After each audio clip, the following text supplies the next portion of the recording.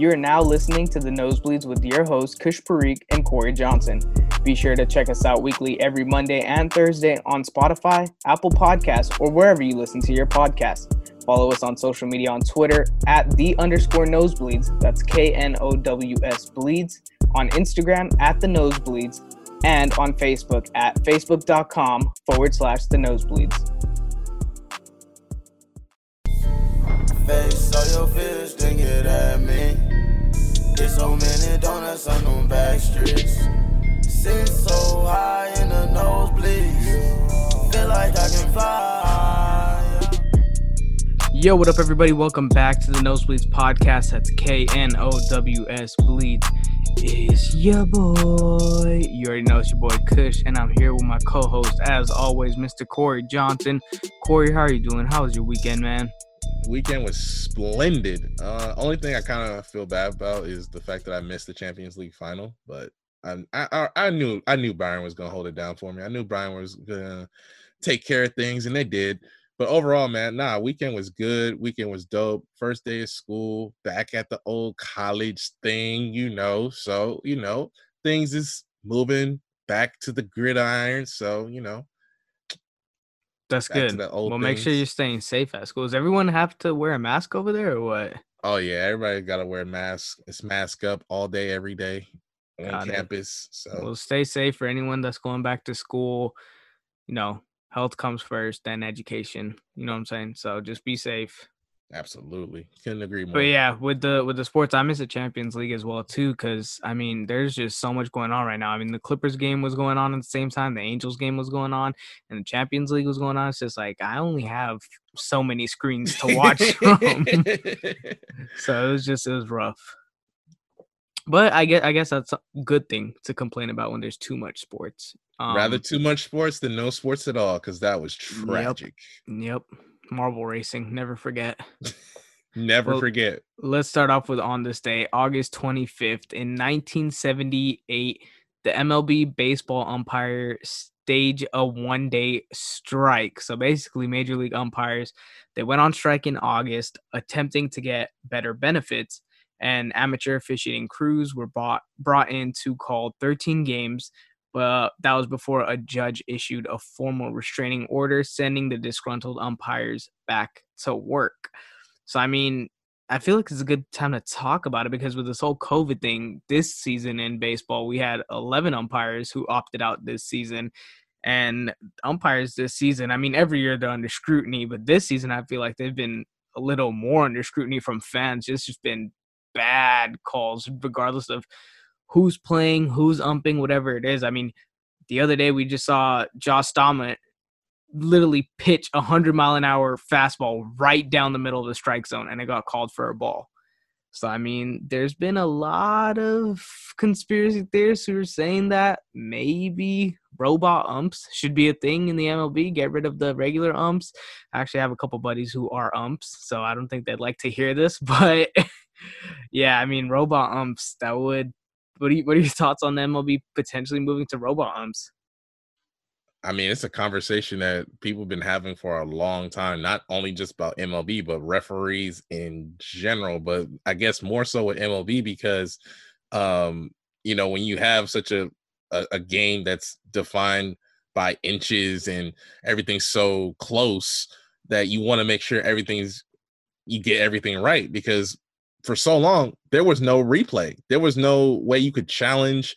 We had a perfect game denied because an umpire called the runner safe at first base when he was clearly out.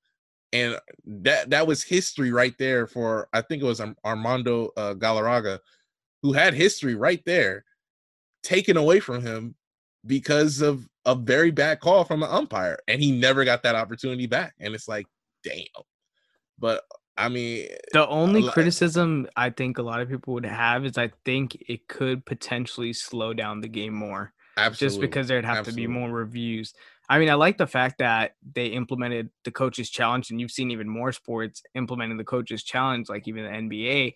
But I think Would you rather it be a short, concise game because MLB and baseball in general is a game that's scrutinized for how long it goes on for? Would you rather have it shortened or would you rather have it a perfect game?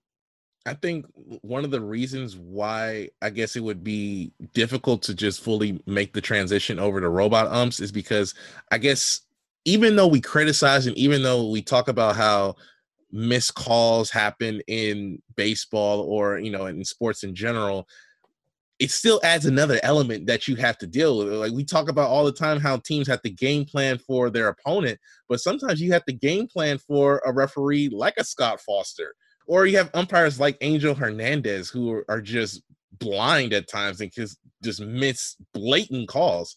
So I mean, it is what it is, and I think that while yes, I would be intrigued at the idea of having robots as umpires, I think part of me would miss, like, man, Angel Hernandez would have just called that a complete ball when it was right down the middle of the plate. Yeah. I mean, maybe they could just do home plate umpires, have the other umpires still on the field, something like that. That'd be interesting if they would have implement that, like have like a robot calling balls and strikes.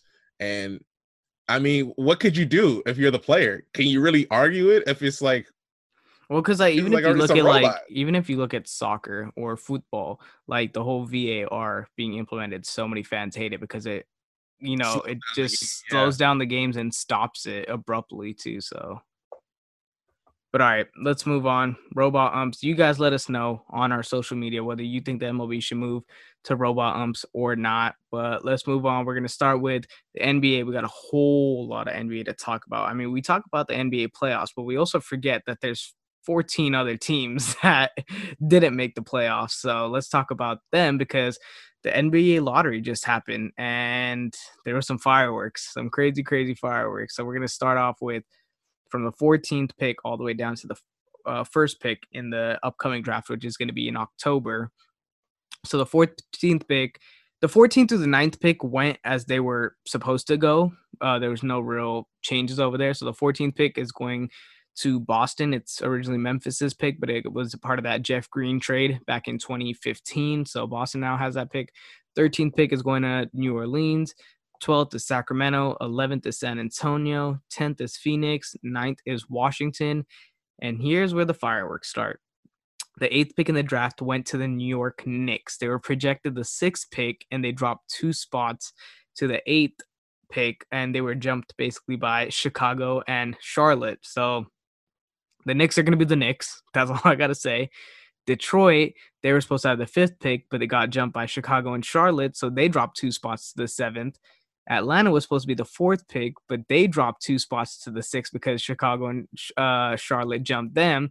And then Cleveland was supposed to either get a first, second, or third pick in the draft. They had the equal percentages to get that first pick with the Golden State Warriors and the Minnesota Timberwolves.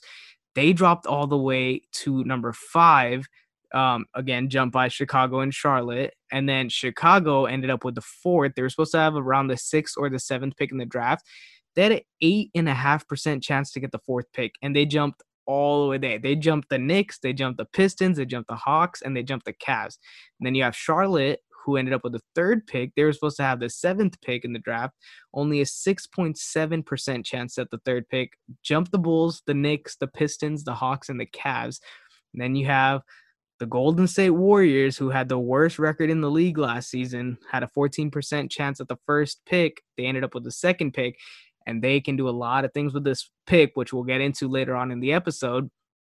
And then Minnesota were the winners of the draft lottery, who ended up with the number 1 pick, who had a 14% chance at the first pick. So, Corey, I mean, everyone's saying that Minnesota's probably going to go Anthony Edwards, and I don't see why they wouldn't. What are your thoughts on this, or what are your reactions on this NBA lottery?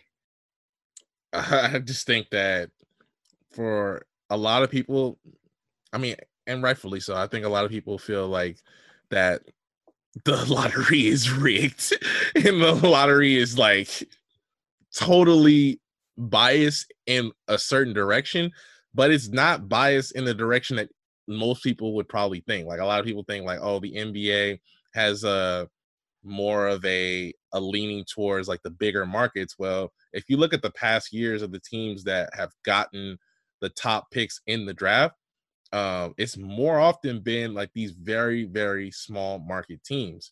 So the fact that the Timberwolves got it doesn't really shock me all that much. What would have been quite interesting is if the Warriors would have got it, because everybody would have been going out of their minds if the team that is coming off having such a crazy dynasty, now all of a sudden they get the number one overall pick that they can just do whatever they decide with. They could trade the pick away, they could keep the draft, whatever the case may be, and they end up with a top 2 pick in the draft. And I'm just like, whoa, that is big time for them. But the Knicks continue to just have that Nick curse on them. I don't know what it is about them, but I think this is not as bad as last year, because I feel like last year they felt so confident they were getting Zion. They felt so confident they were getting that number 1 overall pick. Not even And Zion. With they didn't even Zion get comes KD and Kyrie, and right, they go to the right. crosstown rivals. And they go to Brooklyn. And then also the fact that not only did they miss on not getting the number 1 overall pick, they couldn't even get a number 2 overall pick. And they had to fall out and get a guy who many would even say is not even the 3rd best player in the draft, in RJ Barrett. So it's wild, man. And I remember I was listening to some Knicks fans, and they were talking about, like, man, you watching the playoffs and you looking at all the guys who could have potentially been a Knick, looking at Jamal Murray. I saw this. There was, well, not even who could have been. There's 20 former Knicks players that are in the playoffs right now. Let that sink in. 20 former players that used to play on the Knicks are now on playoff teams. That just, So I mean, looking at Jamal Murray, Michael Porter Jr., and you're just thinking to yourself, like, man, could have been our team. I know. Also, Kristaps Porzingis ain't doing too bad either. That's what I'm saying. Like Kristaps, hey. they have Gallinari in there. Like they have a bunch of people in there. Tyson Chandler's in there. So I mean, the Knicks are going to be the Knicks. I mean, you got to feel for them. Like the Lakers are complaining about how they had 8 years of not making the playoffs, and where you have the Knicks over here, which are like, hey, you guys at least made the playoffs. You have arguably the best player in the league. We're still the goddamn Knicks. Excited for. We don't right. have anything excited. We're over here hoping that Kevin Knox turns into something. Right. Hoping that Frank Ntilikina finally turns the corner and becomes that point guard of the future. Well, I mean, the last time they had the 8th pick, they drafted Frank Ntilikina, so it's, I don't know if that 8th spot is good for them. I don't know, but how about the Hornets, who, funny enough, finished, I believe, above the Wizards in the standings, and they jump up and get into the top 4. That is so funny to me. Yeah, they got the number 3 pick. Oh my god! And then the Bulls, man, just like the way that this whole lottery system it works out. Now, some people will argue that we should have things the way of the NFL, but I feel like with the NBA, I think there's just way too much potential to tank versus with the NFL. I just think that while yes, the lottery is screwy, and while yes, the lottery is kind of wonky, at least it's not so heavily like, oh, if we had the worst record, then boom, we get the number 1 overall pick. Yeah.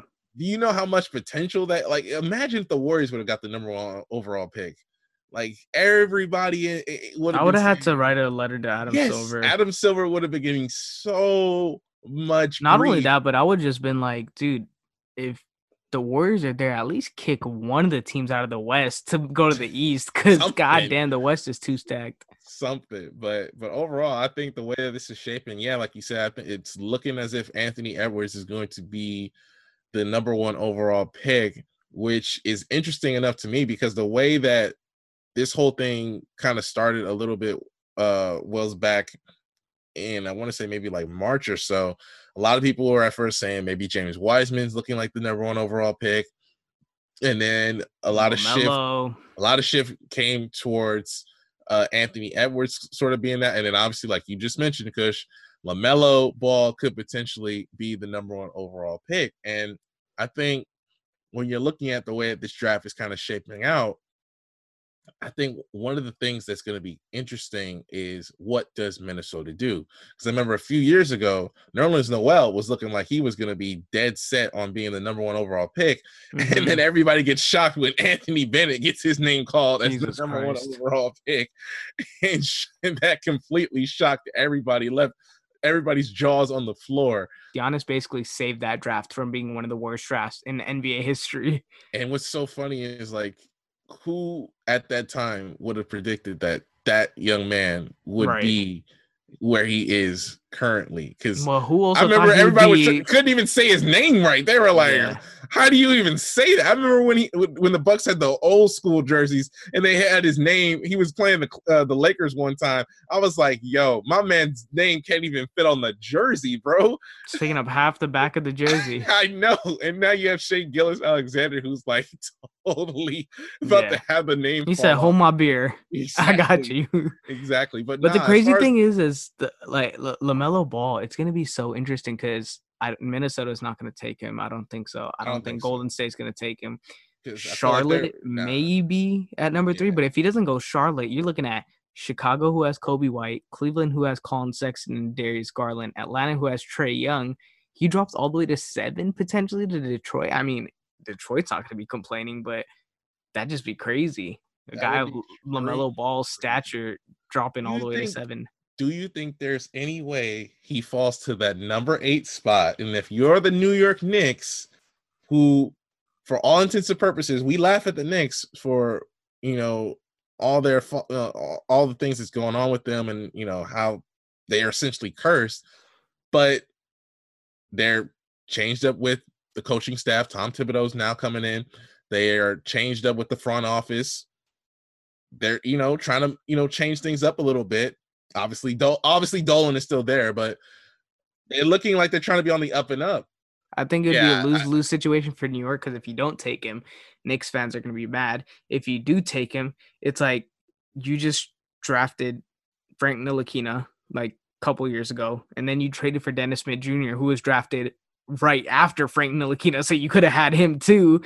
And then you gave up Kristaps Porzingis to get Dennis Smith Jr., and now you're bringing LaMelo Ball, a third point guard. Like, what is going on? First, you're power forward heavy with 20 power forwards on the team. Now you're going to go point guard heavy with 20 point guards on the team. Hey, I mean, ironic enough, Minnesota tried to do it in one draft with Johnny Flynn and Ricky Rubio. Oh, my God. But nah. I think if the New York Knicks were able to somehow find themselves in a position to draft LaMelo Ball, I think that's a tough spot to be in, because if you draft him, you already know Jersey's going to sell out. You already given the fans a reason to at least tune in to check him out, and you're giving them some sort of hope. But at the same time, are you going to have to deal with that? Are you going to have to deal with Big Baller Brand? Do you want to have to deal with, I think it's kind of dead. That's dead now. That's a fair point. Because I've been saying this, like, everybody's talking about, like, oh, you're going to have to deal with his dad. But I'm like, he's gone off the brand. LaMelo and all the brothers are kind of moved away from the brand and kind of separated themselves from the brand. I don't know what obviously the relationship is like between them and the dad, but overall, I don't think that's going to be as a big of a situation as it was when Lonzo got drafted to the Lakers. Because I think that if you draft LaMelo Ball, everybody's talking about the downside that he has. He's a 6'7" point guard. A 6'7" point guard who sneaky athletic. He has the same ability as Lonzo as far as passing and playmaking. I think he shoots better than Lonzo. He has a better scoring ability than Lonzo. And then if his defense is anywhere close to Lonzo Ball, you want to talk about drafting a prime time player right out of the gate, something to get Knicks fans excited about, something that you can maybe, I don't want to say build your franchise around, but at least have a key piece. I don't think it's too much of a stretch. I don't think it's a stretch to say you could build around him. I don't think that's a stretch either, because I mean, like, and think about it. I mean, we talk for all this, and we'll talk about this guy coming up next, but all this talk about how Luka is dominating the game. LaMelo has been playing professional since he was in high school. So, I mean, you want to talk about, like, everybody's saying, like, so it's a long shot. I think if he gets drafted by a team like, Charlotte or ATL, the bust potential is more higher because of the team he's on, because of the organization that he's being put on. Because Charlotte historically with their draft picks have been a miss more so than a hit. And then when you look at with ATL, like you said, I don't know how that would work with Trae Young, who's Yeah, I a don't think it ball would. dominant guy. And let's face it, he needs the ball in his hands in order to make something happen. I don't see them wanting to take the chance on that. So if he falls all the way down to that number 8 spot, I mean, I don't think that's not too bad of a draft pick to get in the mellow ball. I'd be surprised if the Pistons at 7 don't draft him. So that'll be interesting. It definitely will. And then maybe do the Knicks maybe try to trade up to get in that mix. But then it's like, what do you have to really offer? Dennis Smith Jr., Frank Ntilikina. Because you're the Knicks. So we'll see. But overall, I think the exciting storylines about this draft is where will LaMelo Ball go? Who's going to be the number 1 overall pick? And what do the Warriors do with that number 2 overall draft pick? Because, I mean, you could go Wiseman, get another big body in there. You could trade the pick to try to get a potential superstar. A lot of rumors about what's going to happen with Giannis.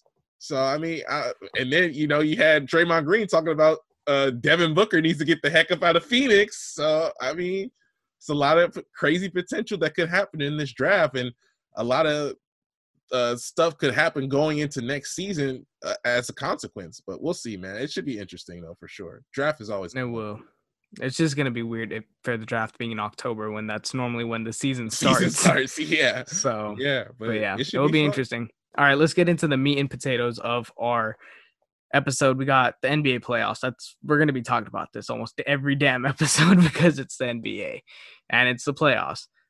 So first things first, I mean, Kush, you have the floor.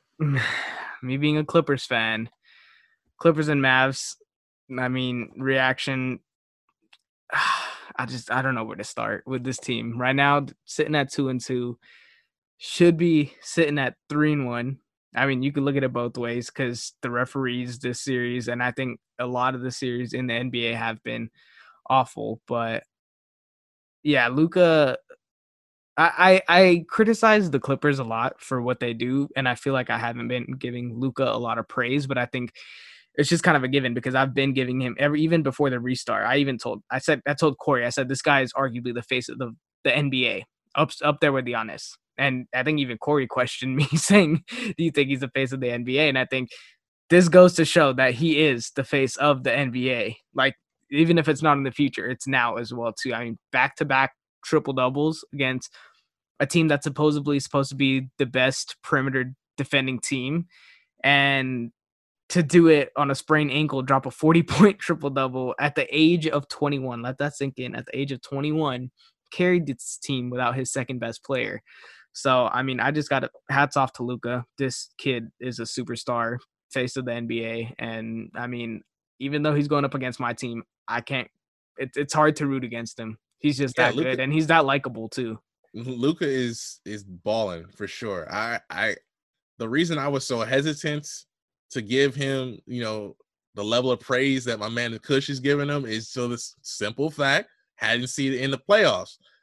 The fact that he's going up against the number 2 seed, the LA Clippers, that do have stars in Paul George, have stars in Kawhi Leonard, are one of the deepest teams in the league, have a very good defensive set team, and he's still out here dropping a triple-double like it's nothing, dropping 40 like it's nothing. Man had 70 points in his first 2 NBA playoff games combined.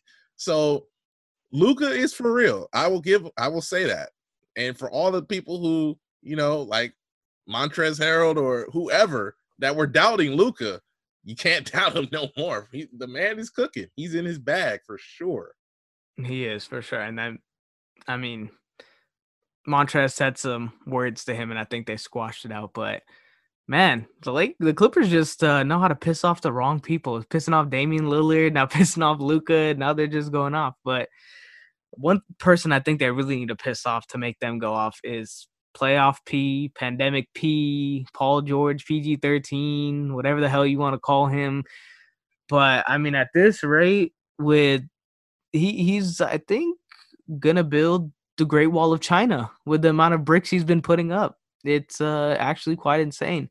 And I know I sound a lot more timid, and that's because I've had a couple days to think about it. But it's just like my initial reaction just is like, I was backing you up, saying that people need to stop calling you playoff P because you perform, and this is what you do to me. You literally shoot like shit, and like, dude, you just have to make one more basket, and the Clippers win that game 4. Like, I just don't understand how he's shooting up brick after brick after brick. Like, it makes no sense to me. Like, and then he wants to go on social media and he wants to be like, "Oh, don't worry about me. Like, why are you guys even thinking about me? Why am I running through your head?" It's like, bro, you're corny as shit. Like, why are you even like worried about what fans or naysayers are saying about you? If anything, that should fuel your flame and let your game do the talking. So, like, get the hell off of social media. So I don't have much to say about Paul George except that I am utterly disappointed in him and You were that he backing him has. too. You were saying like, I think Dame has more pressure. You were like, I think Paul George is gonna come in because he's on a team like the Clippers. He can play. He can Well, play carefree. I still stand by my point of Dame Yeah, having yeah. more pressure, Oh yeah. but I also just like me backing Paul George Mm-hmm, up, and for him to do this is just mm-hmm. absolutely insane. Like, I'm just speechless when it comes to Paul George. And then now I'm kind of done with the Paul George rant because he's just been awful, and I accept it. Like, all Laker fans are coming at me, like, and rightfully so. I'm not mad at you, but boy, the person I'm probably pissed about the most is Doc Rivers. Doc Rivers, in my eyes, is one of the most overrated coaches in the NBA. He won one championship with the Mm-hmm, Celtics. He's mm-hmm. had a 500 record in NBA playoffs. And I guess you can say like that's still decent because you're going up against the best of the best, which is not bad. I will agree to that, but ever since he's come to the Clippers, like, my eyes have been on him the whole time. His rotations are shit. He doesn't know how to adjust at all. And I just watched his post game interview after game 4. He takes no accountability, or if he does, it's very minute. He doesn't take any accountability for the players, or he doesn't hold any of the players accountable, and he just kind of just shrugs it off and be like, "Oh, we'll just go up to practice. Hopefully this will be an eye opener." It's like, no, dude, like, say some shit that's gonna get the pot stirring and light a fire under these guys' ass. Like, Kawhi's doing everything and anything he can. Lou Will is trying to do everything. Like, I'm about to give that man all the lemon pepper wings, all the strippers in the world he wants. Oh my Like, god! he deserves Yes, it. He deserves yes. that shit. Oh yes. Paul George, on the other hand, has been called a bitch ass, you know what, by Yeah. his ex girlfriend's husband. I know, Steph. Oh my god, So it's just a shit show. Steph And Curry. Doc Rivers, like, this literally reminds me of Lob City blowing the 3-1 lead to the Rockets. Doc Rivers doesn't know how to call Mm. timeouts. He doesn't know how to adjust rotations. I'm literally sitting at home on my couch. I'm watching it with my cousin, and I'm literally calling shit out that's going to happen beforehand. And I'm saying, get Reggie Jackson the fuck off the floor because he cannot play defense, and Yeah, get someone even like a Rodney Magruder in who doesn't see the floor a lot, but I know damn well I trust him in playing defense. And he even came out after game 3 and said, I'm going to try to limit the minutes between Lou Williams and Reggie Jackson on the floor at the same time because they are, defensive liabilities. Yet, lo and behold, with 4 minutes and 30 seconds left in the game, he has both of them out on the court. Bobby And Reggie Schmurder. Jackson, Bobby freaking Bobby Schmurder for the Shmurda, win. he's just throwing his hat up there, and he thinks he's on the Detroit Pistons, just ISO ball all the time because he doesn't have Kawhi or PG. But I'm gonna give Reggie Jackson somewhat of slack because he made some clutch plays, but Doc Rivers, I don't understand. And I think this also goes to show that the Clippers defense is not good and is absolute shit when Pat Bev is not playing. So Mm, when a lot of the Laker fans and a lot of NBA fans talk about how Pat Bev is all bark, no bite, this just kind of goes to show he's missed the last 3 games for the Clippers, and look what's happened. mm, So if Pat Bev's out there, we for sure win the last 2 games. mm. So Hey, I mean, I think this series has been really hard fought. I think one of the things that I felt like Luka was going to get them a game for sure. I felt like the Mavs were going to at least, get one game, but I just didn't feel as if, uh, like you said, on the defensive end, the Clippers would struggle as much as they had. And I think one of the things that is very interesting as far as this series goes, and the reason why I feel it's 2-2, is after the Clippers won that first game, the Mavericks they didn't back down for the Clippers. And like and I'm just like speaking off of like the attitude that I've seen, like every single time that Morris or Harold like has stepped at like Luka, he never backed down for him. He was like, I'm ready for it. I'm like, he literally told Montrezl Harold, stop flopping big man. I was like, I'm like, I would me at least, I'm like, I'm not coming at Montrezl Harrell or Morris like that, because them some goons right there. I'm like, I'm not messing with either one of those cats. But Luka's like, I don't care. I don't care, man. I'm out here. I'm trying to literally win. And he said in the post game, it's like they feel like they have the chance to win against anybody. And I feel like the Mavericks, one of the things you did highlight, the coaching, Rick Carlisle, a lot of people sleep on dude, but Rick Carlisle has been around this league. Rick Carlisle has won a championship. So, I mean, I feel like the coaching, if you gave me the option of like with Rick Carlisle or Doc Rivers, I probably would lean more towards Rick Carlisle on that. Because like you said, I feel like Doc sometimes he's a good guy that can manage the personalities, but I don't know if he knows how to, like Coach you on the said, fly. with the rotations and with the adjustments. And I think that's one of the things that you're seeing in this, especially with the bubble. One of the things, if you have never seen it or haven't really been keyed in on it with coaches making adjustments or teams making adjustments in previous playoff seasons, you have to be at least focused in on that with these playoffs, because one of the things I'm seeing is like teams are having a hard time with making certain adjustments or responding. And even though like you're trying to change things up or you're trying to like, focus in your game plan on one or two players or whatever the case may be, the thing that I just think that is so amazing is that I'm not saying KP is been bad for the Mavericks, but like you said, like without their second best player, Luka, I think is the only star that has won that could potentially, like you said, win a game by himself. And it's ironic enough because we saw for how many years Dirk Nowitzki do that for the Mavericks. So I mean, I think that it's really interesting with this Mavericks team that they're not going to go away and they're not going to back down, especially with it being 2-2, because they feel right now it's 0-0 and all they got to do is win 2 games and they're moving on. But I still think that even though things have not looked good for the Clippers, I think that they do get past the Mavericks and I think that they do move on in this series.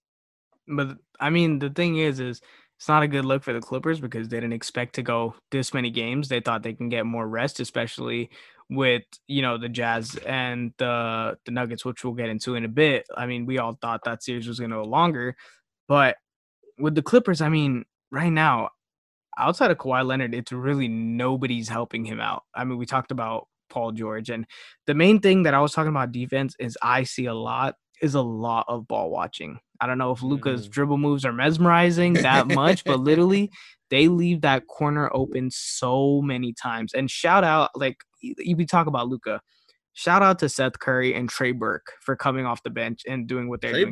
Trey Burke and Tim Hardaway Jr. I mean, Trey Burke and Tim Hardaway Jr. have at times looked like old Michigan Tim Hardaway and Trey Burke. I mean, like these dudes is turning back the clock. But Trey Burke and Seth Curry coming off the bench has literally outplayed the entire Clippers bench this entire series. And the Clippers are supposed to have the best bench in the NBA right now. And I think where also the Clippers are getting beat a lot is also on the rebounds. Literally everyone's just watching. It's like watching an adult rec league. Everybody just watches the ball. Nobody puts a body on anyone. And they just see, Boban 7'4" big ass just come over and just hit a fadeaway. And it's like, Doc Rivers. Not even that. Let Doc Rivers. Let's put a 6'8" center, probably the smallest center in the NBA. Let's put him on the biggest center in the NBA in Boban. So it's like, I just don't understand some of the shit that goes on in Doc Rivers' head.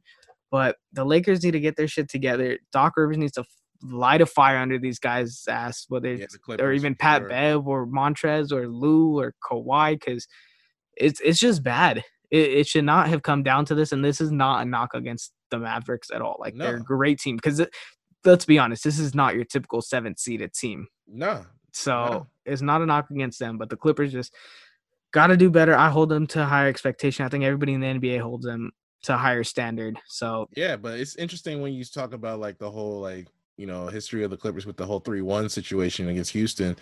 I think the difference though is that instead of it just being one guy who's had like that playoff experience in Chris Paul, and yeah, at the time, you can say Blake Griffin, but I think when you have a guy who's won championships in Kawhi, and you had a guy who has been to the Eastern Conference Championship with the Indiana Pacers in Paul George, and you had like several different guys who have at one place or another been deep in the playoffs before. I think especially at the head of the snake with Kawhi, he's just not going to let them to get knocked out. I don't And think like so you said, I either. think But the biggest worry for the Clippers right now is just, and how many games does this take? Does it take 6 or is it going to take 7? Because if it takes 7, it's like, dang, it took us 7 games to take out the 7th seed, and it's like, and it don't get no easier. It gets harder. that's what I'm saying. So But I'm like, yo, the thing to your Kawhi point is, yes, he's not going to do it, and I don't think we've had problems on the offensive end minus Paul George. It's been mostly on the defensive end. He's one guy, and literally they're exploiting the pick and roll and the switches, and that's literally all they did in the fourth quarter. Give Luka the ball, whoever Reggie Jackson is guarding, set him a pick, get that switch, step back on Reggie Jackson. Reggie Jackson will fall back like 3 steps, and then you have a wide open 3-pointer. That's literally every play that they ran. And Doc Rivers just didn't. And Doc Rivers just doesn't make an adjustment. So it's man, it's flabbergasting that they did that. But it's 2-2 right now. They play tonight at 6:00 Pacific Standard Time. We'll see what happens. We'll see what happens. But let's move on. We got probably the second most intriguing series for the nosebleed. This is the series right here for me. I've been having all eyes on this series, man. And that is the Rockets and the Thunder. Even after the Rockets went up 2-0, I mean, Corey stayed humble. I expected a text from Corey, because for you guys that don't know, me and Corey have a $50 bet on this, on who's going to win. I have the Thunder. He has the Rockets. Rockets went up 2-0. I was actually kind of shitting the bricks, because I was like, this team, I mean, the Thunder just don't know how to adjust. And lo and behold, the Thunder's come back and win 2 straight to even up the series. And Corey, I'll let you give your thoughts on this before I give mine. Okay, let me take you guys through what I was going through after the Rockets won game 1, because after game 1 I was like, dang, these fools are just lighting it up from 3. And then after game 2 I was like, dang, they just light it up from 3 again. I was like, yo, and I'm like, Austin Rivers is putting up career highs. He's like putting on a show. I'm like, what is going on here? Did I not say Austin Rivers? I told you Austin Rivers would have to step up. But the guy who at that point I was so impressed with was House. I was like, House and EG are just dominating. That game one by Eric Gordon literally took on the role of Westbrook. Like, he was attacking that rim so hard and nobody could stop him. It was looking like some throwback Clippers Eric Gordon. Oh yeah, for sure. Like, EG was putting it on him. And after they went up 2-0, I was literally just going back and looking at everybody predicting the Thunder was going to win this series, and I was like, Puff! I mean, you guys really thought that the Thunder were going to win this series? I mean, come on now. But the thing that, in talking to Westbrook, I was like, yo, like, no Westbrook, no worries. That's what I was trying to tell Kush. I was like, yo, they're up 2-0 in the driver's seat. They can just chill. It's going to be, I was like, man, they're going to get this dub. Game 3, it's going to be a wrap. Smooth, easy sailing. And then I'm like, yo, this game is looking tough. But I expected this. I expected the Thunder to come back. Chris Paul wasn't going to just roll over. And then James Harden fouls out. And as soon as James Harden fouled out, I was like, well, if EG maybe pulls something out, maybe House steps into it, or somebody else takes over, I'm like, nah. CP3 was like, nah, bro. It's about to be 2-1. And I was like, all right, cool. 2-1. gonna come back for game 4 and Rockets gonna make it a 3-1 and it's about to be that. And I'm about to get this money. And I'm like, yo, the money was in my pocket, literally getting ready to count up to 50. And it's like somebody reached into my pocket and just yanked it out. He was And getting I'm ready like, for that request on Venmo. He was about to I say was like 50 really bucks, about to Kush send it out. I request. was like, yo, I mean, Houston, just hey, I was like, I was getting ready to just hit up Kush and be like, hey, Thunder was a nice little regular season story, but it's the playoffs for a reason. These young cats just weren't ready. And for those first 2 games, Shai Gilgeous-Alexander was looking like a deer in the headlights. He was looking scared, lost, whatever you want to call it. And this young team just didn't know what to do. But they did a good job. And another thing about game 2, James Harden was meh at best. And like you had everybody around him like stepping up, and it just felt like, wow, this team is looking dangerous. But one of the things about the Rockets is that when the 3 is falling, they look deadly. When it's not, they look average at best. And I think that's what's kind of happening. And one of the things that I'm kind of worried about as far as a Houston perspective is, did they just fire off all their bullets in the chamber and now they just can't hit nothing? So I think it's obviously the best out of 3, first of 2 wins. And I think one of the things that D'Antoni and the Rockets kind of just need to key in on is what got you that 2-0 lead. And what got them that 2-0 lead was defense, getting stops, getting rebounds. The Rockets even at one point were out rebounding the Thunder in game 3. So they can rebound. They can get rebounds. They can play solid defense. I think it's just a matter of, are their shots falling? And that is a big what if when you're talking about NBA. If you can't put the ball in the hole, and if you're not getting easy buckets, I think when they get more confidence in their shots is when they get buckets in transition. So they need to force a lot more turnovers and get more transition points. That'll obviously get their confidence flowing, get them more feeling good. And then when they step into that shot, they're going to step into it with some confidence and be able to hit. But I think like this all just can't be all about James Harden. It's going to have to be a team effort, because if this is just strictly just the James Harden show, then oh yeah, the Thunder are going to definitely take this. Yeah, I mean, I think you hit the nail on the head. The Rockets team live and die by the 3, and we saw the first 2 games they were living by it. Second 2 games they were dying by it. Even in the game 4, like I think they had a 12-point lead in the third quarter. Like they were going off and they were making it, and then I literally turned away for like 2 minutes, and I look back, and all of a sudden it's a 2-point game. So, I mean, we talk about the Thunder. We talk about their big 3 guard tandem in SGA, Chris Paul, and Dennis Schroeder. I think the main X factor in this series has been Lou Dort. Ever since he came back from injury, this guy has been doing an absolutely phenomenal job on guarding James Harden. And I think that's when your argument for Westbrook breaking this team, I think when Westbrook comes back, he's going to make this team, because Billy Donovan is so focused on trying to stop the 3 ball that the paint is going to be wide open, that Westbrook could have a field day in the paint. And I think that's definitely what we saw Westbrook start to do in the latter part of the regular season, which made him a lot more efficient and effective.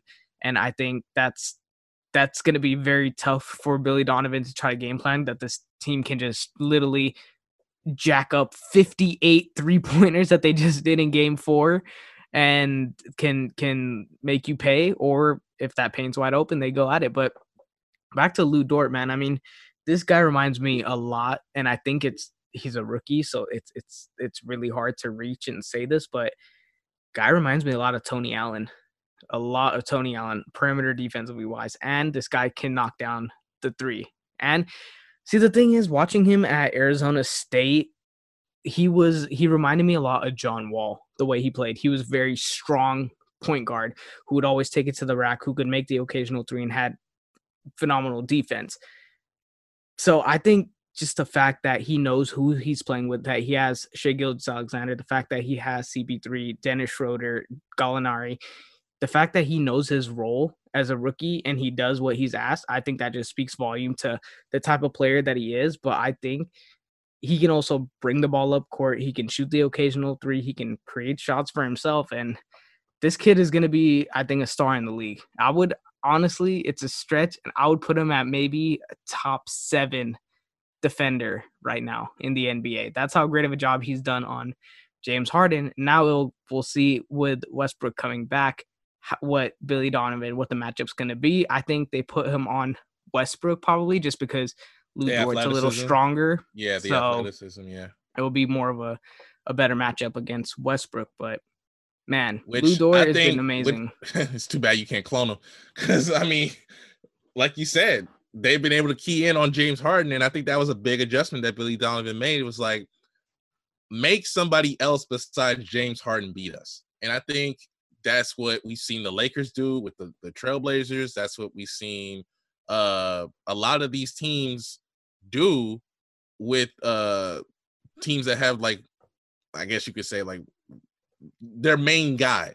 So I mean, I think with James Harden, you saw the frustration that he had at the end of the game, knocking over the hand sanitizer. I mean, he was so upset. Oh, I gotta say, I And saw. rightfully Hold on, so. I Rightfully so. saw a meme Oh online, yeah. and I gotta say, this was one of the greatest memes. It said when he knocked over the hand sanitizer, they're like, "I guess you can call it a pure L." Yes. But Yes. I was like, that was Absolutely. great. That was completely justified. But one of the things that I'm going to be really paying attention to in this game 5 coming up is, who does Westbrook guard? What does he look like when he comes back?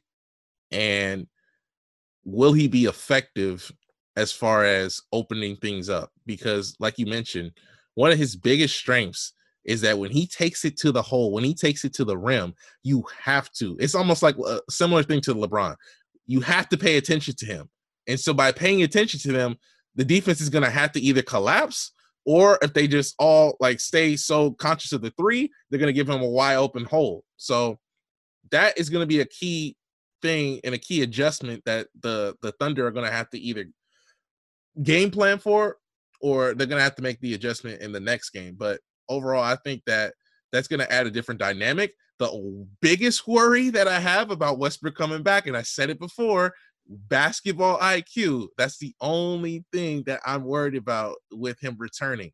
But if he's able to add his high flying athleticism along with that defensive tenacity and intensity, then the Rockets, they might have gotten that boost that they might be missing, and maybe that is able to just help them get over that hump. But on the same end, I feel like Westbrook is such an X factor that he could be the reason that the Thunder end up winning the series. That's how much of an X factor he is. And with his track record of not being able to get out of the first round, that leads me to believe that's somewhat of a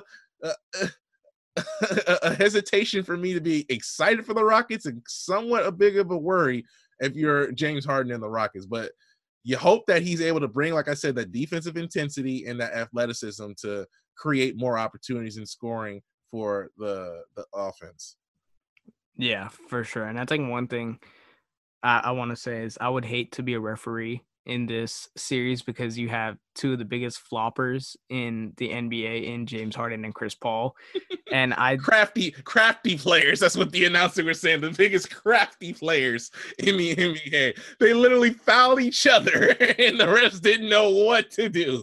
Well, I think game 4 especially, this was probably one of the best refed games I saw, just because there was a lot of blatant like contacts of players running into each other's, but it's like that should be a no call and let the game go on, because we've seen in so many other games there's been literally the refs being so whistle happy and calling a foul or some sort of penalty or you know what I'm saying, like every single possession is just bad. So I'm happy, just let the kids play. I love saying just let the kids play. Let's move on. We got next series. Let's be through these ones. We got Lakers versus Blazers. Lakers, we got them leading the series 3-1. You know, on Monday night, Lakers had to turn up for Mama Day. You know, they won by 20 points, have a very commanding 3-1 lead against the Blazers. And Dame looks pretty banged up. I mean, he had the dislocated finger, and then he's getting an MRI on his knee. So, I mean, Dame's literally trying to hold it together for this Blazers team, but I mean, it's kind of hard to do when I think playoff LeBron has been activated these last two games for the Lakers.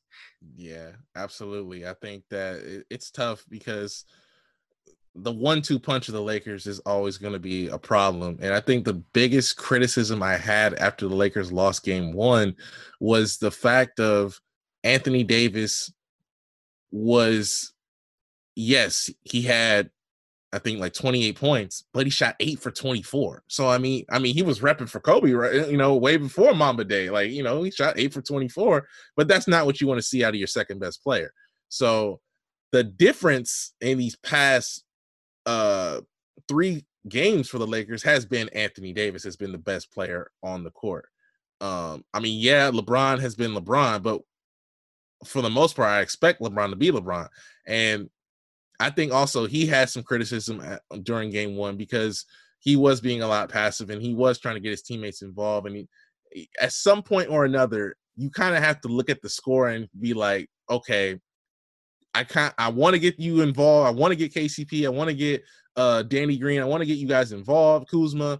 But I got to take over. I got to take over. But Nick Wright, and I give credit to Nick Wright for this because I did not think about this, but LeBron is not thinking about what it's going to take to beat the Blazers. He already knows like what's going to take to beat the Blazers. So I had no worries about the Lakers beating the Blazers. I just knew that it would be a tough series. I thought that the Blazers would get maybe one more game, but it's probably looking like this series is going to end in 5. But ultimately, LeBron knows that to win a championship, I'm going to need Danny Green. I'm going to need Caldwell Pope. I'm going to need KC. I'm going to need Kyle Kuzma to all step their game up. Because when we get into the later stages, when we play against, either the Rockets or the Thunder, it's going to be tough. When we play against, potentially whoever in the Western Conference Finals, it's going to be tough. When we play against whoever comes out of the East in the finals, it's going to be tough. And it can't be back to 2018, back to 2017 when it was just the LeBron show. And he literally carried the Cavs to the finals. Because when you get to the finals and when you're going up against a tough opponent, it can't all of a sudden be LeBron was carrying us here. Now, where's my help? Because it's like, dude, you literally carried us here. It's like that was the game plan all along. So now it's like you're looking around for help. So Anthony Davis has to be a solid number 2. At times, even in game 2, everybody was talking about like, LeBron, had quiet numbers, but he really didn't have to do too much because the Lakers, everybody had stepped up around him. So he didn't have to do all that much. So he kind of just was like sit back and chilling. But games 3, games 4, LeBron has been LeBron. So when you have that 1-2 punch of Anthony Davis and LeBron, arguably you could say that's the best tandem in the entire league. And it's going to be very, very difficult for anybody to stop that tandem. Yeah. I mean, the only thing that's going to stop that tandem is injury. And we saw Glassman, Anthony Davis, get pulled out game 4 with a back spasm. So we'll see if he's active game 5. Also took a crazy elbow from Whiteside. That was, whoa. Yeah. Oof. That man took that elbow straight to the jaw. Yeah, I mean, but for the Lakers right now, they're looking scary for sure. And for all other Western Conference teams, they're looking like they're the clear-cut favorites to come out, especially with the Clippers struggling right now as bad as they are. They look like they're the favorites not only just to win the Western Conference, but to win it all. So for everybody else in the Western Conference and in the NBA, it's a scary sight to see LeBron kind of turning back the clock and going to them old self and actually being aggressive. But I'll say this for Laker fans though, like the thing that you have to love is that the fact that LeBron is not putting on the cape and dragging your team across the finish line. You have Anthony Davis there, utilize him, and he's doing that very, very well. And Anthony Davis is not settling for just taking 3-point shots. From games 2 on, he's been establishing the inside game first, then going into the mid-range, then stepping outside for the 3. And that's the exact formula that it should be. And then also the Lakers are doing a good job of setting up their defense and using their transition offense to get easy buckets. So whenever they do that, one of the best transition teams in the league, one of the best defensive teams in the league, they're going to be very tough to beat. I think also if you're looking at it from a Lakers perspective, I think even if you want to sit out AD this game 5, or not even sit him out, but put him on a crazy minutes restriction, because we all know Anthony Davis has a history of injuries and it's bad. And like, you have probably the best backups in big men in Dwight Howard and JaVale McGee. You utilize them. I think they'd play great with LeBron. Obviously, they're not to AD's stature, but I mean, it's still not bad. And against a Trailblazer team that's hurting badly right now, I mean, you talk about McCollum with his back problems right now, with Dame, his knee and his finger. Like, I think, take advantage of it. But from the Trailblazers perspective, man, I mean, this team possibly could be blowing up this offseason. I won't be surprised. This is their third first round exit in the past 4 years. And I mean, I think they're at a real stalemate. So we'll see what Yeah. happens with the Trailblazers. Yeah, I agree with you. All right, moving on. We got the Jazz. I think surprising everyone in the league with a 3-1 lead against the Nuggets right now. I mean, I'll say this. I said Donovan Mitchell was the best player in. Didn't I say that? I told Kush, I did say that on this podcast. I said Donovan Mitchell is the best player on the court. I know a lot of people might say Jokic or somebody else, but I'm like, yo, Donovan Mitchell is the best player in this series. And Donovan Mitchell has been playing like the best player in this series. 57 in the first game, even though they lost. And he's been dropping 40, 50 crazy numbers. Yeah. Spider's going off for sure. But I think not only Spider, like, we got to give a lot of credit to Jamal Murray.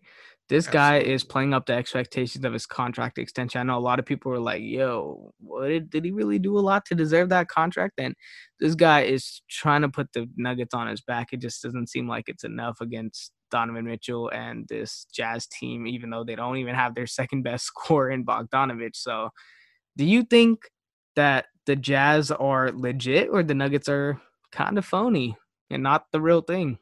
I think that it's a little bit of both.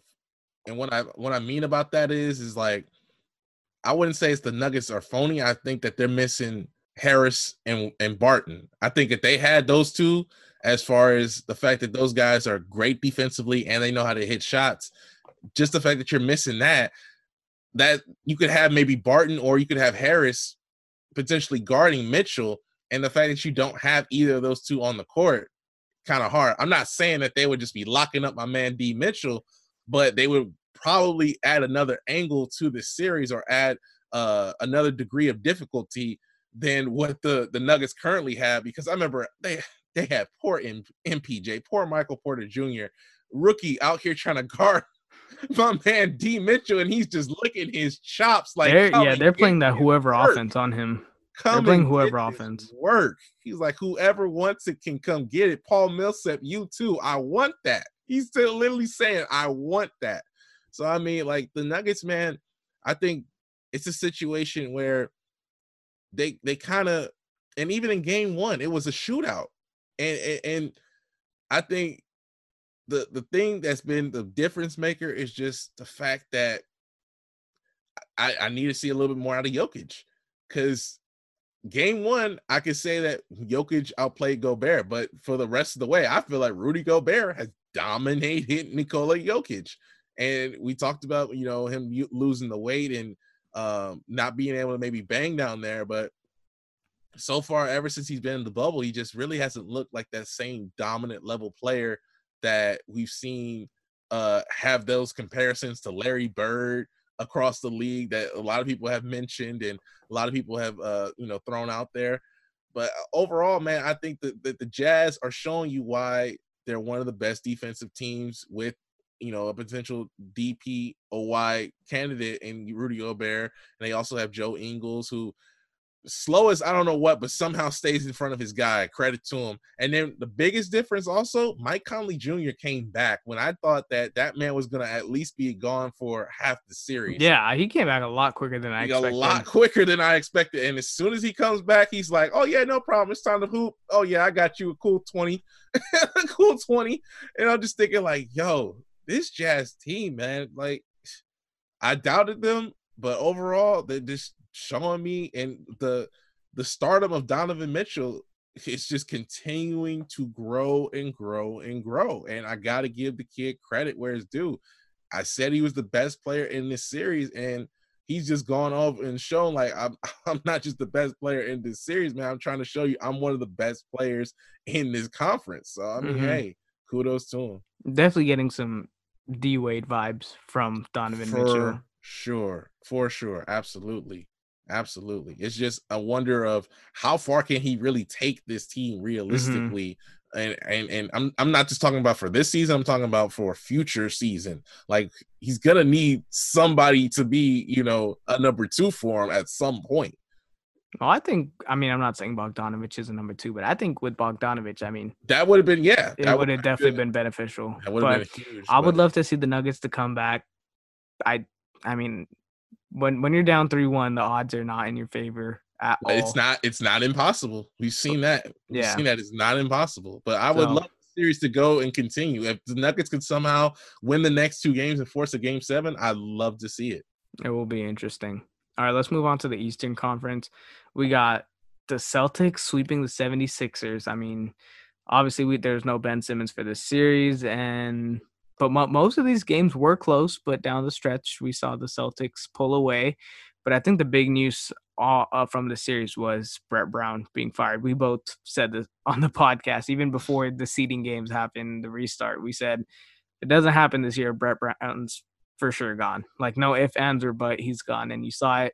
He's spent 7 seasons with the Sixers, 39% win percentage. He went only 221 wins and 334 losses. So definitely, I mean, he was obviously wasn't given the best teams either back in the quote unquote True. process days. True. But Absolutely. for what he's been given, I mean, hasn't really performed well with them.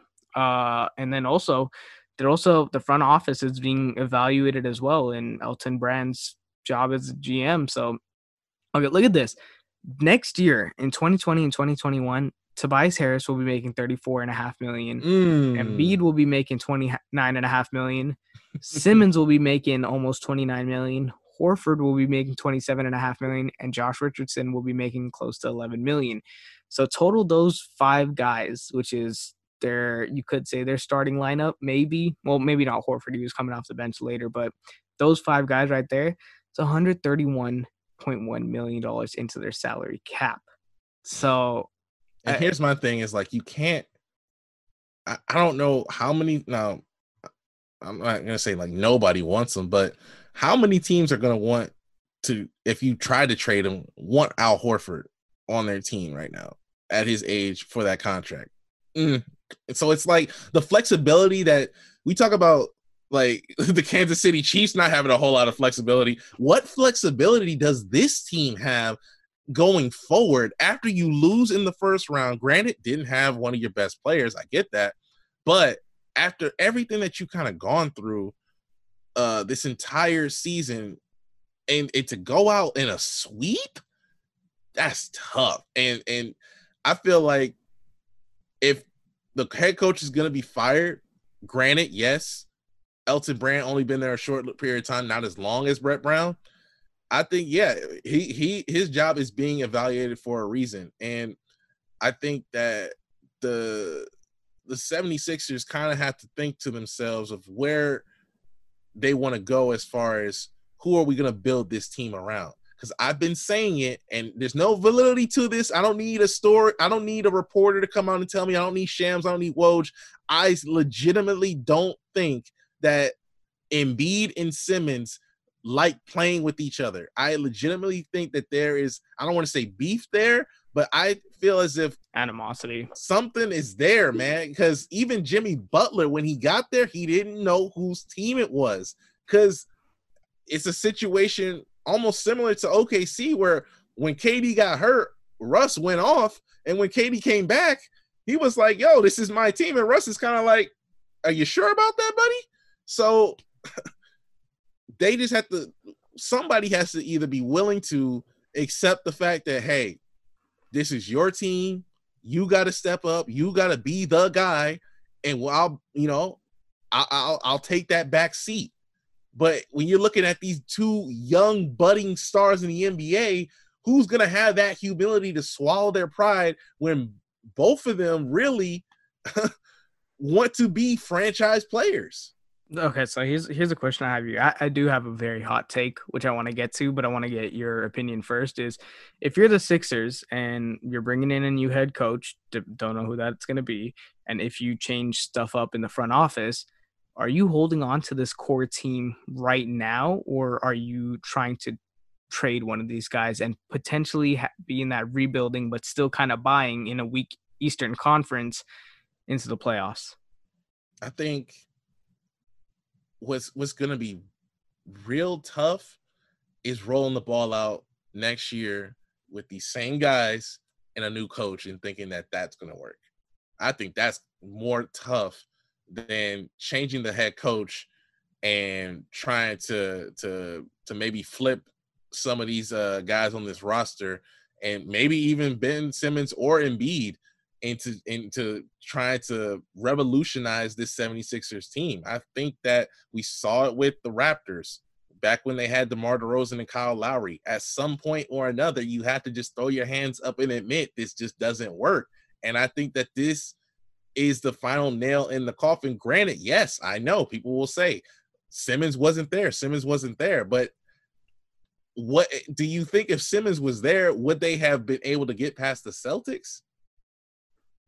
Well, I think the biggest thing, the reason why, I mean, it's a very big. But how deep do you think that they would be going if they still have to compete against teams like the Raptors, and if they even get past them, the Bucks? And I don't see them being better than either of those two teams. Well, I think the Sixers' major flaw was their bench, and it was always their bench. And it's because of what I just said. Those 5 guys that I named are eating up $131 million of their salary cap. So it's like when you have that problem, you can't afford to sign anyone who is decent off the bench. You're going to have to go with undrafted rookies. You're going to have to go with the G League guys or guys that are on better minimums trying to chase a ring that you just hope will pan out, but that just never did for the Sixers. My whole thing is, and this is my hot take, is if I'm the Sixers, I'm trading Embiid. Between the two, I'm trading Joel Embiid. And don't be surprised. I think the Warriors are going to try to go get him. And I think it's very, and that's very a possible. smart move. And that's a smart move because if you're the Golden State Warriors right now, what does everybody always talk about the Warriors need?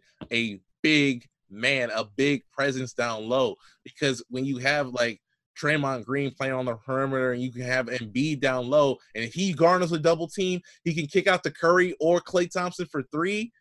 I'm like, yo. There's a lot of question marks when it comes to this, though. First of all, making the contracts match, which means they either have to trade. That's the biggest thing. So they have the number 2 pick, and that's why we were talking about earlier is the Warriors have ample ideas that they can do with this number 2 pick. They can either trade it or draft someone.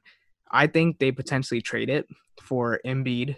They would have to give up either Wiggins or Draymond Green, depending on who. Sacrifice Wiggins. Probably, well, that's if the Sixers want to take him. If they want Draymond, I would trade away Draymond, because think about it, Eric Pascal, bro, he's not a bad player. Yeah, he's not a bad player, and some people have said that he does mirror Draymond Green as far as his play and is style. a better shooter. So I mean, maybe you dump off Green and still unless I mean, you are getting Joel Embiid, who is arguably the best center in the NBA. They might be asking for Eric Pascal too. I think they're going to ask for a couple shooters, maybe in Jordan Poole or something like that. Maybe ask for another pick. They're going to ask for a lot. They are, and rightfully so. But if I'm also the Sixers, I think this is a win for you because first of all, you get Joel Embiid off your books. Yes, it sucks, but this guy has been so injury prone. Exactly. Like you can always pencil him in for missing at least 30 games a season. And when it comes to that, like, even in the Celtics-Sixers series, you saw him at the end of the game. This guy was huffing and puffing up and down the court. And it's like, I said, this guy needs to lose at least 20, 30 pounds. He came into the league looking like Kevin Garnett, and now he's 280 pounds. That just doesn't work. And granted, he uses his strength to his advantage, but when it comes to running up and down the court. Like, and this guy's literally gassed, and that's why he is This so ain't really a injury hot take, Kush. prone. This ain't a hot take at all, Kush. This could really happen. This could potentially Well, happen because that's what I'm saying. I mean, like, Not if a you lot of look people at are talking about it, which is why I call it a nobody's hot talking take. about this. You only get this first on the nosebleeds, by the way. But nobody's talking about this, and for good reason, because when you look at the fact that the Sixers have such a player in Embiid stature, but get swept by the Celtics in the first round, that's causal for at least Simmons can say like, hey, I never been swept up the first round though. So I think that. And I think if Embiid's gone as well too, maybe the Horford project could work with Horford and Simmons. That would free him up. So maybe that could work. So I mean, it depends what you want to do if you're Elton Brand or whoever takes over the front office, if that's the way the Sixers want to go. If they bring in a new guy, you for sure can pencil that in potentially happening, because if they get rid of Elton Brand, he might just want to blow. But not only that, like, I mean, if they bring in a different guy, they might just want to blow. Think about this: the Sixers would also be getting possibly James Wiseman, because I think that's who they draft with the number 2 pick. He's a guy similar to Embiid, with a lot less money on the books, and at the same time, you're also getting other role players, whether it's Wiggins, whether it's Draymond. It doesn't have the injury history. Right. So, I mean, and if you're looking from the Warriors' perspective, you're getting Embiid, a guy who can stretch the floor, who can always kick out of the post, who can dominate that paint defensively and offensively. Garner double teams, going to make things so much easier for Steph and Clay. Even if he misses 20 to 30 games, regular season, you're not worried about. If Steph and Clay are healthy, they're getting you to the playoffs regardless. It's what he does in the postseason, and you can even, quote unquote, load manage him in the regular season, so he's good to go in the playoffs. And when you're in the playoffs, you just dominate. And it's going to be very interesting if you get that to potentially go down. Embiid on moving from east to west, and the Warriors get that much better. It's going to be another dynamic into that. It's like, yo, it's crazy. Because I think because everyone always wants to talk about the Warriors and Giannis, but there is a high possibility that doesn't happen. It's kind of a stretch. It's more so a stretch than it is a reality. Absolutely. Exactly. And I think this Embiid thing is actually more reality a possibility. Than it is a stretch. Exactly. But as far as the Celtics go, I think the biggest thing out of this whole thing is the loss of Gordon Hayward. Because if they would have had Gordon Hayward, I think that they maybe could have got a little bit deeper. I'm not saying, look, they were always a dark horse for me to potentially get to the finals. But I just feel like it's going to be extremely difficult for them when they have to come up against their next matchup. So I agree with you there. I think their biggest thing is their interior defense. Daniel Theis is a very undersized guy, and Ibaka's going to eat. Ibaka's going to eat. I mean, let's talk about them right now. The Raptors sweeping the Nets. They dropped 150 points in Game 4 with no overtime needed, and Ibaka was turning back the clock. 27 points, 14 rebounds. I think he missed only 4 shots, something like that. So Serge Ibaka. Yeah, big concern though. Kyle Lowry though with the sprained ankle. So yeah, I would say, like, as much as criticism I give Kyle Lowry in his postseasons, he's the leader of this team. Not only that, but defensively, this guy led the league. I think like 2 or 3 years in a row, this guy has led the league in charges drawn, that's a very underrated game, bro. He took a charge right. In All-Star game. So come on. That's the most Kyle Lowry thing. Like, if anyone were to do it in an All-Star game, it would be Kyle Lowry. 100%. But yeah, I think that the Raptors, man, are going to give the Celtics some fits in the next round, and I think like the one of the things that I was impressed with this Celtics 76ers series was just how Jason Tatum showed you that he is a budding star as well. Similar to like the whole Donovan Mitchell thing. It's like you would assume on paper 76ers Celtics, Embiid's going to be the best player on the court. Jason Tatum was the best player in that series, that entire series. He was doing it not just on the offensive end, he was doing it defensively too, which is an element that I'm starting to now see, like, okay, he has that in his bag. He, like, that defense is starting to come in. And so I think one of the things, like you said, is going to be difficult for them playing against the Raptors is, can they match up as far as defensively against that team the way that they did against the 76ers? And I think that they're going to have a tougher issue because the Raptors can beat you in a multitude of ways. The 76ers only was mainly relying on Embiid and him kicking out to open shooters. So It's going to be very difficult, and the coaching of Brad Stevens is going to have to be on another level if he's going to have his team try to come anywhere close to defeating the defending champs. Yeah, it's going to be interesting. I mean, between the Raptors and the Nets, I don't think there's really anything to top. I'm just glad you didn't take that bet. That's because you were saying in 5, right? You were saying Raptors in 5. No. Yeah, I'm glad I didn't take that bet either, because I was like, because I was minus 150. Thinking, but of course, like it was so funny because like in my original prediction, I had the Magic taking one game off the Bucks, and I had the Raptors sweeping the Nets. But then I was like, I'll just flip it.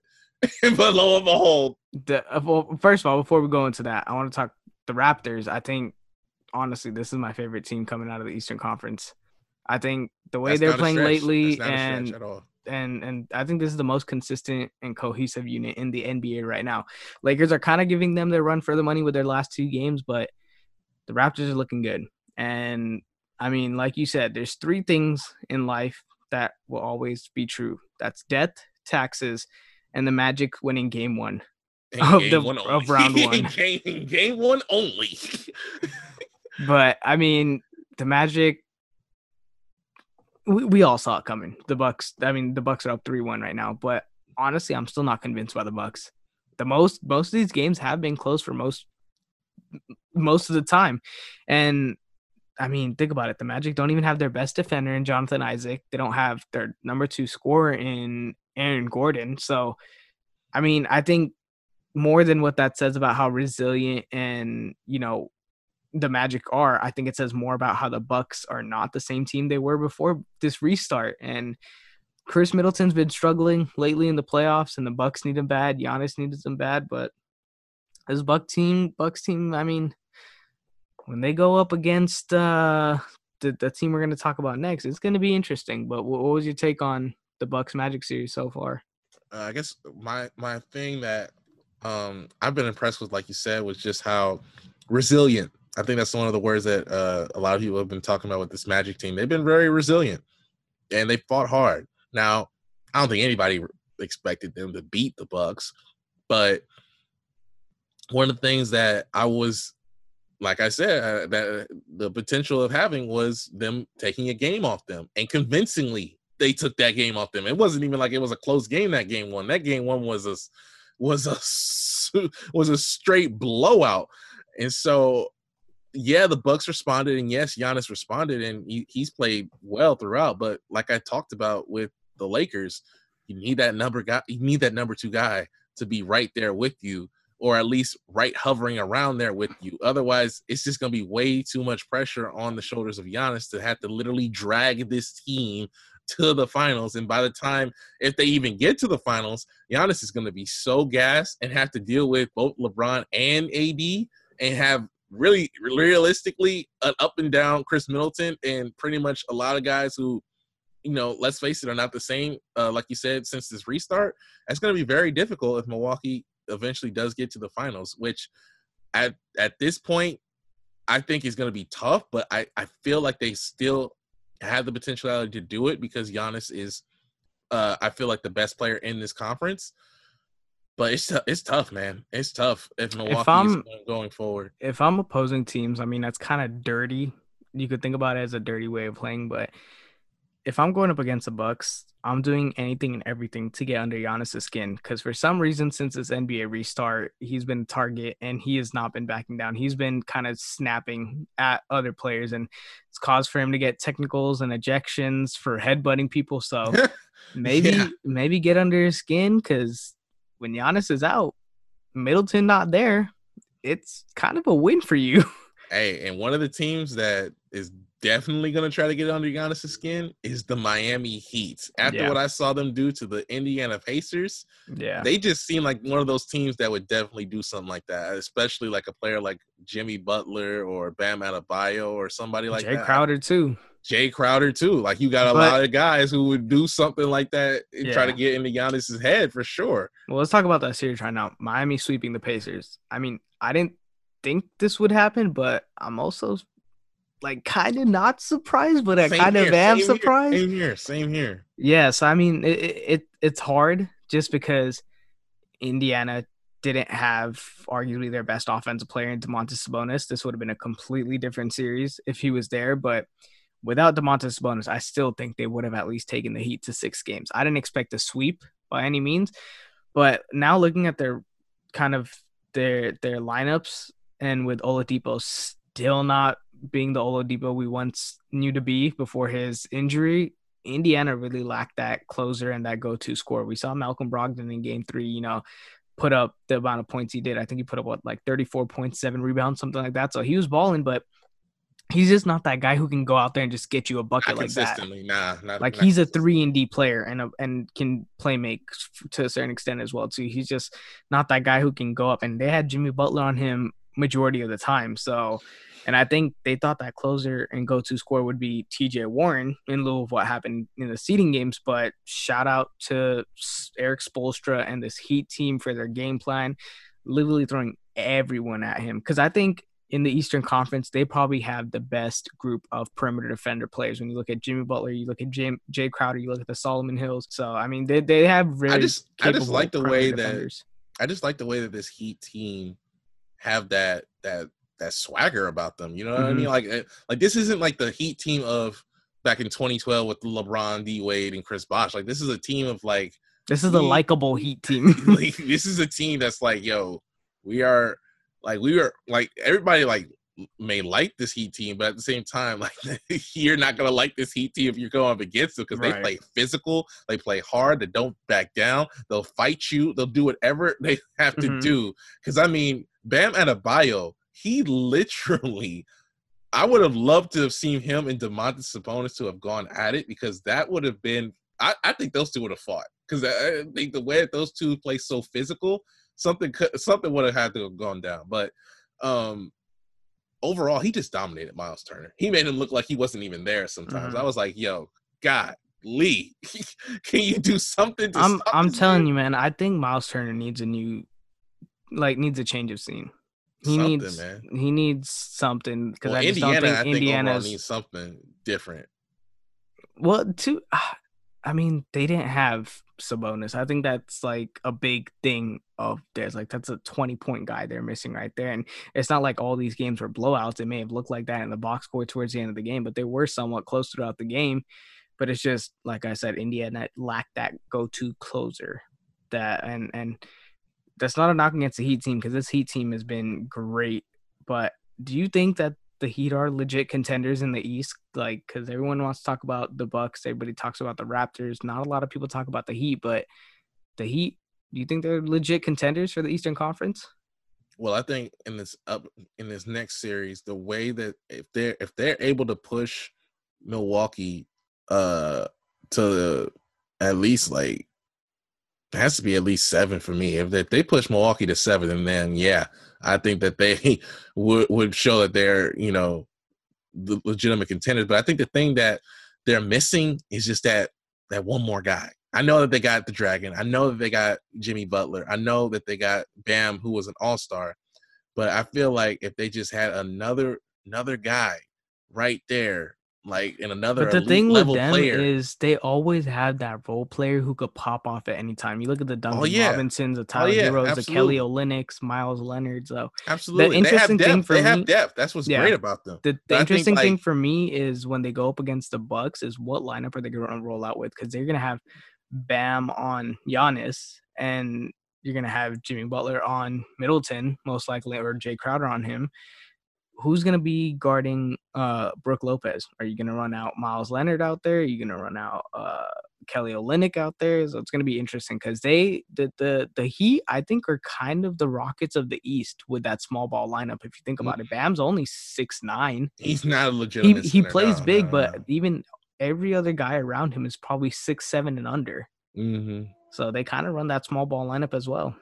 And they kind of have to for what their roster is made up out of. But overall, I mean, this is a tough sweep for Indiana. I mean, they said this is the 5th consecutive playoff series that they have lost, man. I mean, that's tough. And especially when you consider the fact that this is yet again another playoff series which the Pacers have lost during the span where they were without arguably their best player.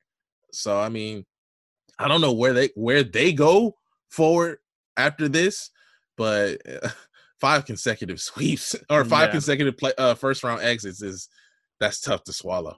It's gonna need to be a changeup. I mean, to their benefit, they are in the Eastern Conference, so they can, contemplate going another year or so with this team running this team out. But I mean, you see what happened with the 76ers. They've tried this team over and over again, and they're finally starting to make moves. So maybe And then Indiana's right on their tail too, making moves. And then also, when you think about the fact that Brooklyn next season is coming as well, you really don't have a whole lot of time to be like waiting around, just kind of just wait it out and just hope that things get better. It's like you kind of have to make a move or get lost in the background and kind of fall off to the rest of the dumpster fire of the Eastern Conference. Yeah, it's gonna be interesting. But yeah, second round set with the Raptors versus the Celtics. It's gonna look like it's gonna be Bucks versus the Heat. The first round was very underwhelming, but I think the second round of the Eastern Conference playoff will make up for it. I'm hoping so, at least with these 4 teams in the Eastern Conference. Can't wait for the Raptors versus the Celtics. That is going to be very, very interesting because you have 2 coaches that are well known, and you have teams that are very similar in play style. And I just can't wait to see like who gets the one up on who. I'm expecting it to be the Raptors, but I wouldn't sleep on the Celtics because I mean they got those young guns in Brown and Tatum. Yeah, it'll be interesting. All right, let's move on. We got some NFL news, some big news. Earl Thomas was released by the Ravens. Kind of came as a surprise, but after hearing everything what happened, not so much. So pretty much the Baltimore Ravens parted ways with their Pro Bowl safety Earl Thomas 2 days after an on-field altercation with teammate Chuck Clark. And Earl Thomas had just signed a 4-year, $55 million deal with the Ravens with $32 million guaranteed last year in March. So he only played 1 season with the Ravens. And in his lone season, he tallied 49 tackles, 2 tackles for loss, 2 interceptions, a forced fumble, and a fumble recovery. And there was reported that Thomas... And a block. You forgot that. You forgot he had that block for Derrick Henry. Oh, right. Lead block. Right. So he was on that contract with the Ravens and 1-game contract with the Titans. Yep. But yeah, it was reported that Earl Thomas had apparently punched Chuck Clark on Friday during practice, and he posted the video of the play that led to the punch. And it was basically a video of Thomas and Clark in an altercation, and it was due to a blown coverage in practice, and Chuck Clark looked visibly frustrated and threw his helmet at the ground and is yelling at Earl Thomas, and that's kind of when the camera cut right there. But reportedly after that, that's when Earl Thomas had punched Chuck Clark, and he later deleted this post. But this isn't the first time that Earl Thomas has had problems with the Ravens. Last year, he confronted Brandon Williams after a loss to the Cleveland Browns, which almost led to punches being thrown between them two. Apparently, he missed several meetings throughout the 17 months in Baltimore. And we knew back in this past May, he had off-the-field issues with his wife when she caught him cheating and held him at gunpoint. So he's been really problematic for the Ravens. Jesus God Almighty! Yeah, I didn't even hear nothing about that. I'm like, what the heck? Oh yeah, you didn't hear about that? I didn't hear about that story until just now. Or maybe I did, and I put it in like the back burner of my mind. I'm like, oh my God. Yeah, in May, his wife caught him and literally held him at gunpoint with a fully loaded gun. That's wild, yeah. Fellas. Come on. But yeah, so he's pretty much been really problematic for the Ravens, both on and off the field, which led to him releasing him, even though it would give the Ravens a salary cap hit of $15 million. So, that's a lot of money to your salary cap. So he had to have really pissed off the Ravens for them to want to cut him, and especially a player of his calibers. But what are your thoughts on him getting cut? I mean, it's a big time decision to cut such a player, but if they feel like the Ravens, that is, if they feel like, he was too detrimental to the team, then, that those type of things, I guess, would be more crazy if like the NBA did them. Like, can you imagine if like a star player got into it and then like the next day they were just like, oh, you're cut. you're off the team. Like that'd be crazy. Well, I remember there was a fight with, I don't know if you remember, Nikola Mirotic and Bobby Portis back Yeah. in I the remember Chicago that. Bulls. I remember They that. had a fight, and I think both of them were suspended from practice for a while or something, but they were both Yeah, still but remained on the like team. imagine they both just got cut, like just Yeah. right off the gate. Like I Well, remember Latrell. at the I time, remember I don't think Latrell. the Bulls could afford to cut those Oh two yeah, guys. well yeah, but I remember Latrell Sprewell literally choked out his coach, and he was still on the team. Like, yo, my man choked out a coach and was able to come back onto the team like nothing ever happened. And I'm like, that's the type of stuff I'm like, yo, get him off the team. But yeah, you just don't. Only in the NFL can you get this level of stuff, and it's like, yeah, you got to go, even if it's a cap hit. But But I the think biggest thing, so. To your Latrell Sprewell point and all that, I think there had to be some backstory to it in order not to cut him. oh, And of course, there's backstory. There's always I backstory. think the whole thing with my thought process with this cutting is looking at the video that he did post and the evidence we have so far. I don't think that video enough was to release him, even if he did throw a punch. Because if you look at the video, Chuck Clark gets mad at him and like damn near throws his helmet at Earl Thomas's feet. And to be honest, if first of all, you shouldn't be getting that crazy in practice, like chill out kind of a thing. Like if I'm Earl Thomas, I probably would have decked him too, be like, yo, chill the fuck out. Don't be throwing your helmet at me type of shit. Like I probably would have decked him too. But I think the biggest thing was him missing quote unquote several team meetings and walking out on team meetings. And there's been multiple reports of that. And then obviously with his off the field issue. And I think a team like Baltimore, they don't want to give anyone star treatment. And especially with Earl Thomas, the season he was coming off of, he didn't do anything special. He, if anything, you could argue that he was overpaid. He was an overpaid player. And I think he made the Pro Bowl because of the defense around him and his name as well too. So because to be honest, this was probably one of Earl Thomas's weaker seasons in his career. So that's why I'm not surprised that Baltimore did cut him. So I think that that's the main reason why. But to incur a $15 million salary cap hit, like that's a huge cap hit. And for them to just be like, yo, we don't care if we take on that cap hit, you're done. We've had enough of you. Extremely. That seems like, hey, that's the thing. That's the difference between NFL and NBA, man. When the NFL are done with you, they're like, peace, see ya. Yeah. But I think one of the intriguing things now is like a player of the level of Earl Thomas just became available, and there's a lot of teams that use a safety. Yeah. Use some upgrades. Well, for the my first my instant takeaway from Earl Thomas being cut is Antonio Brown. My whole question with Antonio Brown and the Ravens, I think this just goes to show the Ravens organization that they don't take shit. So if Antonio Brown starts acting up, snip, snip, you're off the team.